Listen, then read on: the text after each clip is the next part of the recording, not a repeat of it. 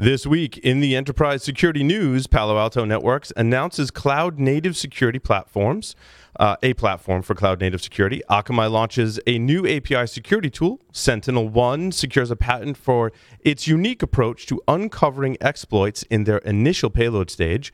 Splunk helps security teams modernize and unify their security operations in the cloud. And AgileOne predictive analytics scoring helps organizations identify, prioritize, and quantify cybersecurity risks. In the second segment, we welcome Ed Bellis, the co-founder and CTO at Kenna Security, to discuss prioritization to prediction vulnerability research series. In our final segment, we welcome back Corey Bosden, CTO at Deepwatch, to talk about Deepwatch Lens Score and Series B. So stay tuned for all that and more on this episode of Enterprise Security Weekly. This is Security Weekly, for security professionals, by security professionals. Broadcasting live from G-Unit Studios in Rhode Island, it's the show where we talk security vendors and aren't afraid to name names. It's Enterprise Security Weekly. Cybercriminals are opportunistically targeting industries that continue to operate full tilt during the coronavirus shutdowns, and their attacks have grown more sophisticated. Given this shifting landscape, taking the appropriate countermeasures becomes paramount. Mimecast Email Security 3.0 helps you evolve from a perimeter-based security strategy to one that is comprehensive and pervasive with cyber resiliency in mind. From the company that stops at nothing to block cyber threats, Mimecast is offering a fully featured 90-day web security service. Visit securityweekly.com/Mimecast to learn more. Detecting and responding to threats in the cloud is harder than doing it on-prem. Even when you do have the visibility you need, legacy security workflows weren't designed for the speed and complexity of cloud environments. Cloud-native security solutions from ExtraHop are purpose-built to spot threats across the hybrid attack surface, provide detailed investigation steps, and help you automate response. Request your 30-day free trial at securityweekly.com/ExtraHop. Today's networks are changing fast, and employees, devices, and infrastructures are more distributed than ever. Gigamon Threat Insight is a cloud-native, high-velocity network detection and response solution that's purpose-built to enable you to get in front of this transformation. Learn more at securityweekly.com/Gigamon. Welcome, everyone, to episode number 203 of Enterprise Security Weekly for October 21st, 2020. I'm your host, Paul Asadorian, joined remotely by Mr. Matt Alderman. Happy Wednesday. It's the middle of the week. Another middle of the week. The Mr. John Strand tried to join us, but he had other stuff going on, so he had to drop. He tried. He made an effort. It's good. Hopefully he'll be back with us next week. Would you like to have all of your favorite Security Weekly content at your fingertips? Do you want to hear from Sam and Andrea when we have upcoming webcast and technical trainings? Have a question for one of our illustrious hosts or someone from the Security Weekly team? Or really just wish you could hang out with the Security Weekly crew and community? You can subscribe to your favorite podcast catcher, sign up for our mailing list, and join our Discord server to stay in the loop all things Security Weekly at securityweekly.com/subscribe. Security Weekly, in partnership with the Cyber Risk Alliance, is excited to present Security Weekly Unlocked on December 10th, 2020. This one-day virtual event wraps up with the 15-year anniversary edition of Paul's Security Weekly, which we'll be doing live. You can visit securityweekly.com/unlocked. You can view the agenda. That's right. We have a full agenda, well, almost full agenda. At least our talk selections are in there. Some of the panels are still being fleshed out. You can find that on securityweekly.com/unlocked and register for free for the conference. All righty. On to the enterprise security news for this week. Where do you want to start, Matt? Well, we can go through the funding announcements quickly and then get into the meat of the product announcements, maybe. Sure. Sonray announces a $20 million Series B. Yes, we briefed with Sonray, I think it was RSA Conference 2019. Mm-hmm. And back then they had just kind of started. So now they're in their Series B to build out what they call it. It's their DIG product. And it's really an identity and governance kind of play in the cloud. When you first look at their website, you're like, okay, they do cloud security, but exactly what? what it really boils down to is kind of understanding cloud identity, data governance, and kind of the interrelationships of that in your cloud environments. Interesting. I mean, we know it's difficult to understand based on the different cloud assets that you have, what data is in the cloud, where is it, what services, the identity side of the cloud is pretty difficult. They're trying to simplify that. And so they got an extra $20 million investment is their Series B. I think that's about $38.5 million all in their 2 rounds so far. 4IQ raises $30 million in a Series C. Yes. These guys have been around for a while. We've seen them in various places.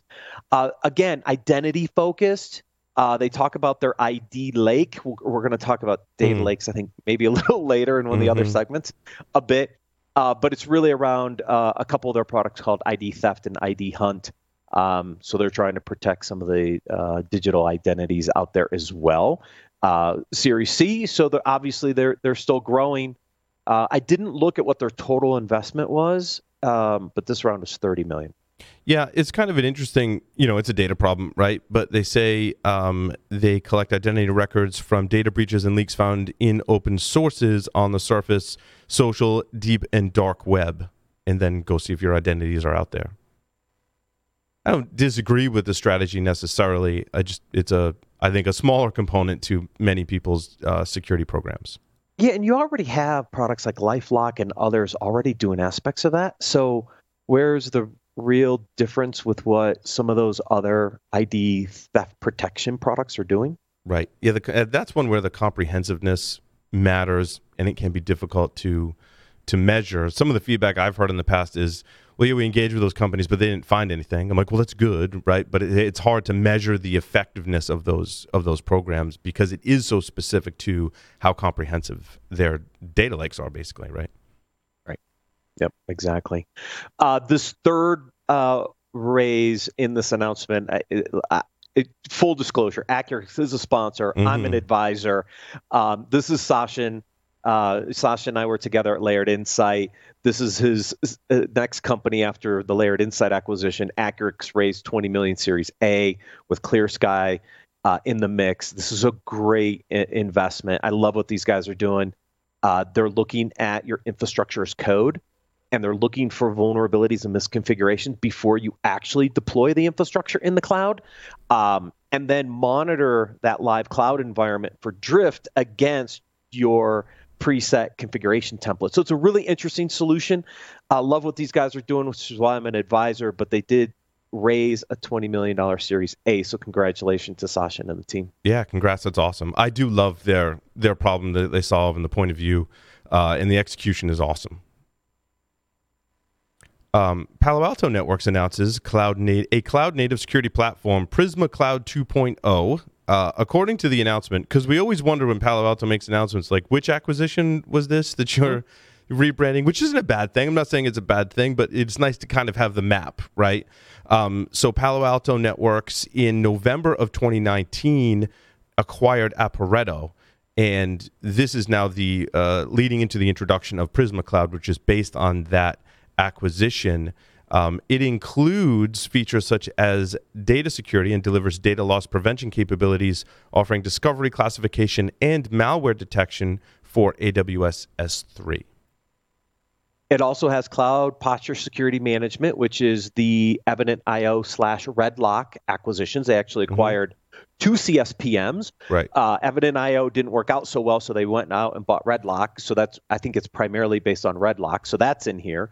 They've got cloud workload protection platforms. My guess is some of that came from Twistlock. Yep. Because they also acquired Twistlock, right? So piecing the rest of these together Paul, you're starting to see, these series of application cloud container security companies are really the foundation of Prisma and now Prisma Cloud 2.0. This has always been the big question, kind of how all these things came together.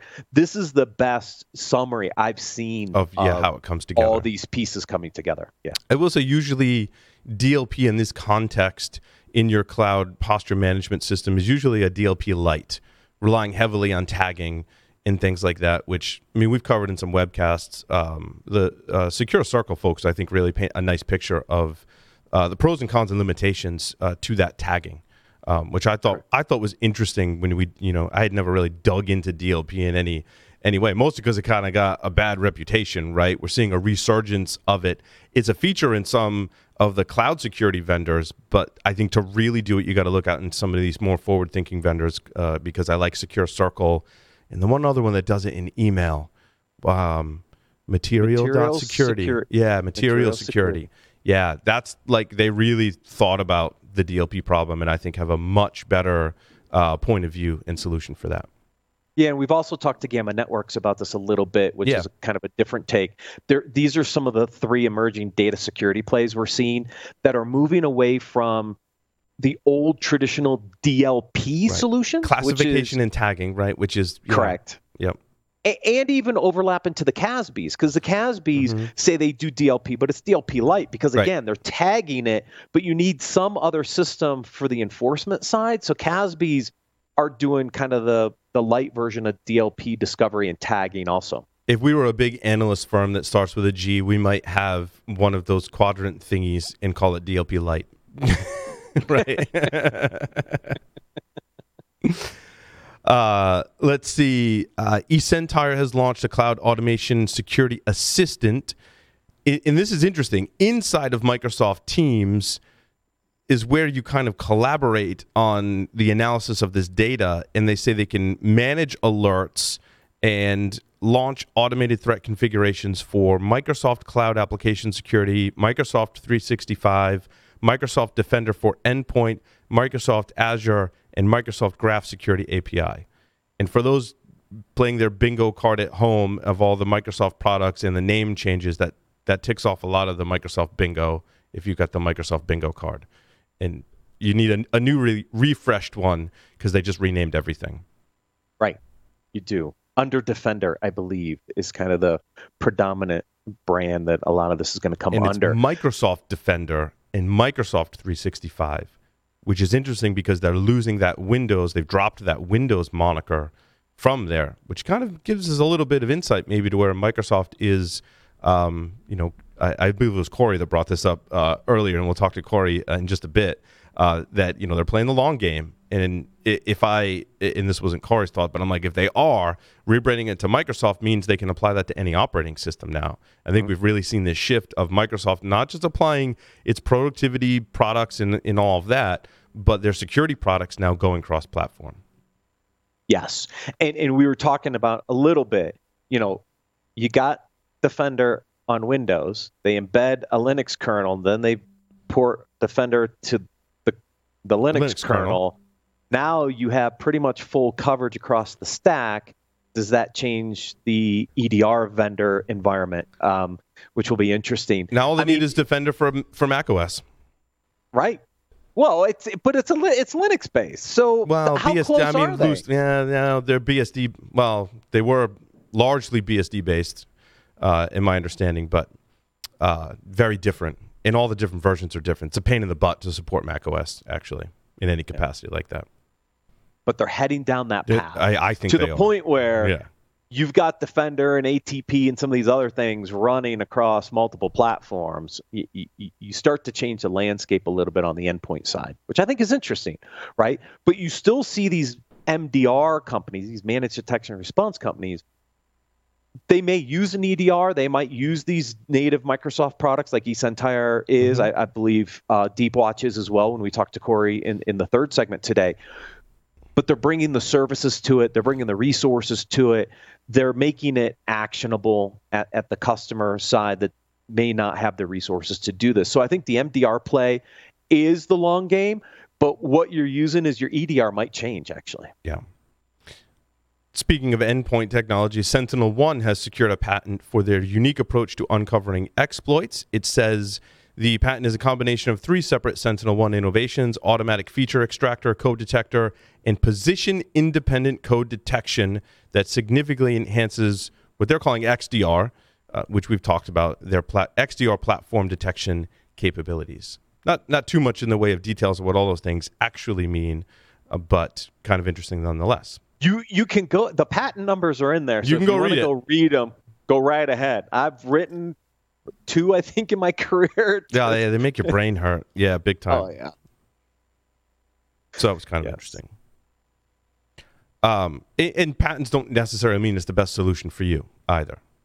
Could be. Definitely not. I mean, it's part of their intellectual property where they believe they're extracting value in their solution over others. So when you have innovative capabilities, you patent them, you protect that intellectual property, and hopefully that provides you value against your other competitors at some point. So, yeah, makes sense. Akamai launches a new API security tool.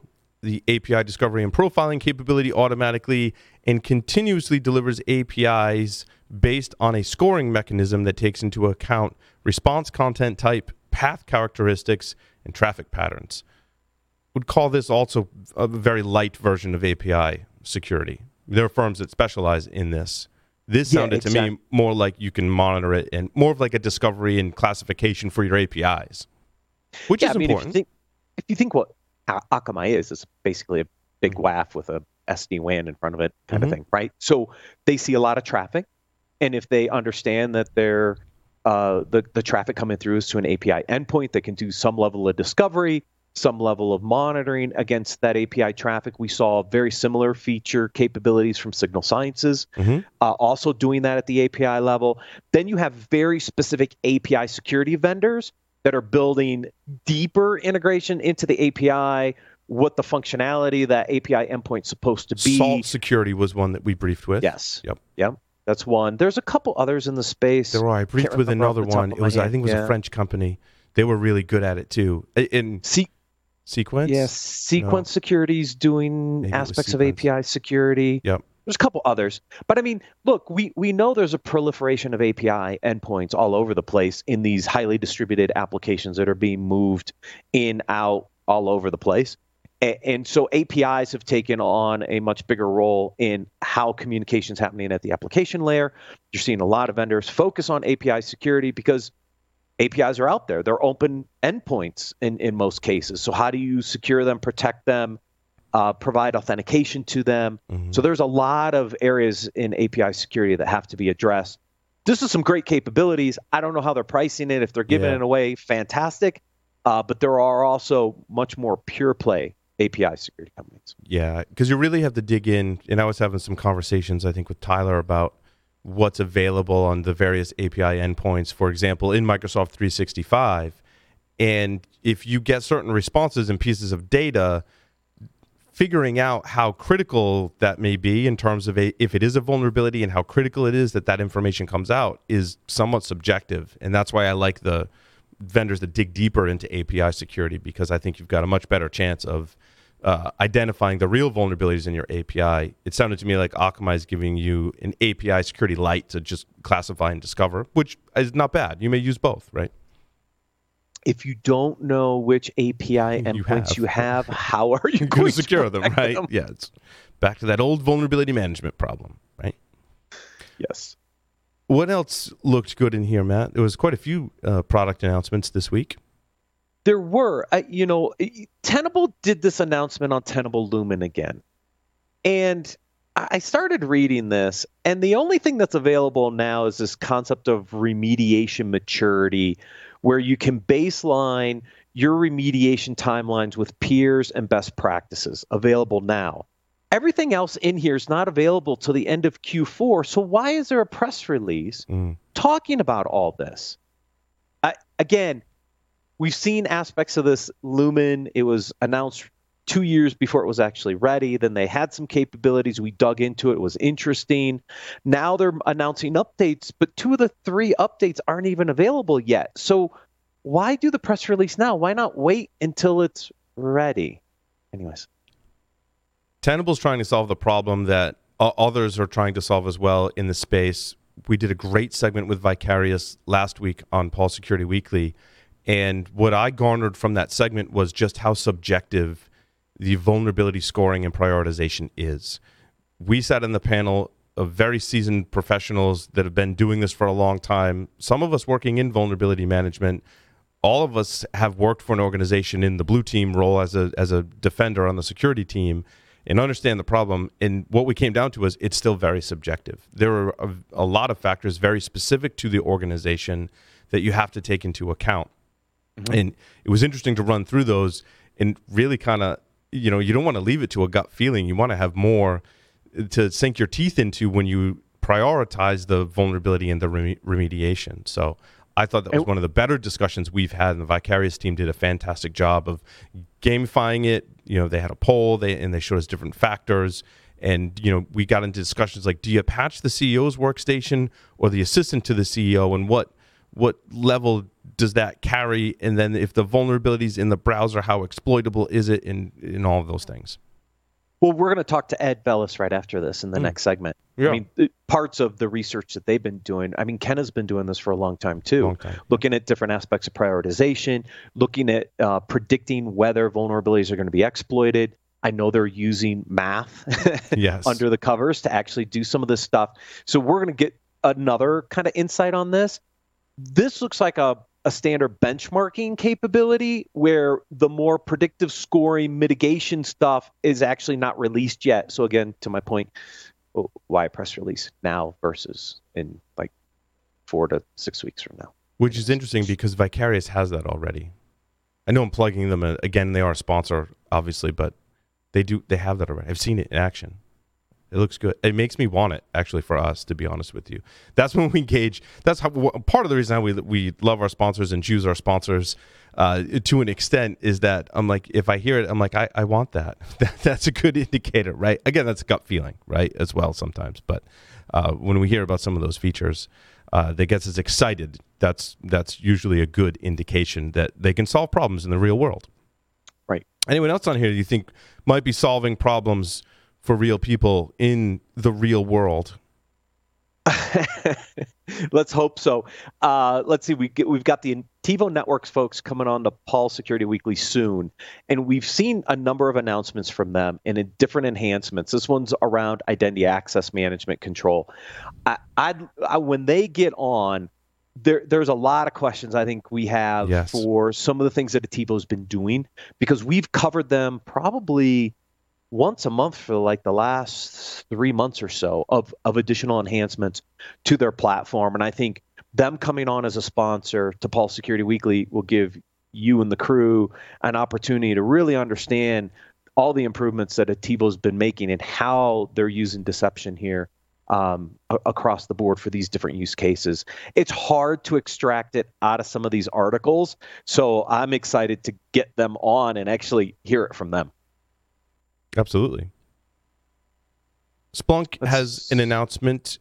They're helping security teams modernize and unify their security operations in the cloud, according to Splunk. Cloud native updates, a lot of cloud in here. Yeah, because people aren't on-prem anymore. Who's hanging out in the office, right? So now they have to make all these capabilities that they had primarily on-premise available in the cloud, so people can gain access to it if they're not sitting in the organization anymore. So I think you're going to see a lot of traditional on-prem technologies start to build cloud-native, SaaS-based variations of their products to support this more remote kind of style workforce with not a lot of people sitting in corporate environments right now. We did cover on Monday the Security Weekly 25 index, and we know that Splunk missed on the revenue expectations the last quarter, did fine on profitability. So again, a little bit of pivot, a little bit of shift, because they have to continue to figure out how to keep their base and their revenue streams happy. CyberSaint also had an announcement in here adding automation functionality to its CyberStrong platform to reduce manual intervention. If I think back to one of my first experiences with auditing and compliance, it was a very manual process. There was a manual questionnaire. Plextract has spoken to this as well. And automation in that area, I think, is very good, because I think we still, in order to guide our security program, need these manual audits to kind of gauge in general where we're at. So I think they have a place in our security programs, and automation in that area, I think, is super useful. Yeah, what's interesting is, and they're a sponsor too. Sorry, they are a sponsor. It's funny, we did an interview on Application Security Weekly, I think a couple weeks ago, and it was an advisor to a couple of these companies, and I was like, oh my gosh, they're a sponsor. He goes, yeah. He goes, as soon as I saw their data model, I was in, right? Because having built a GRC platform and knowing the limitations of a relational database structure and what we were trying to do with that database, I know the challenges of the GRC scalability and automation challenges. CyberSaint has done a lot to address that from a database architecture perspective that allows them to do some of this stuff, which is why that this unnamed person is an advisor, because he's like, yeah, as soon as I saw the database, I knew I was in. So I thought that was an interesting comment. Oh, I like CyberSaint. Now I remember they are the same CyberSaint that I did a couple of informal briefings with one of their marketing folks at conferences. So glad to see that they're a sponsor now, because I like their approach, and they were really working hard to solve problems for people. So that's good. Awesome. Cool. Well, that rounds out the news for this week. A couple more stories in there. Make sure that you check them out. Interview with Ed Bellis coming up next.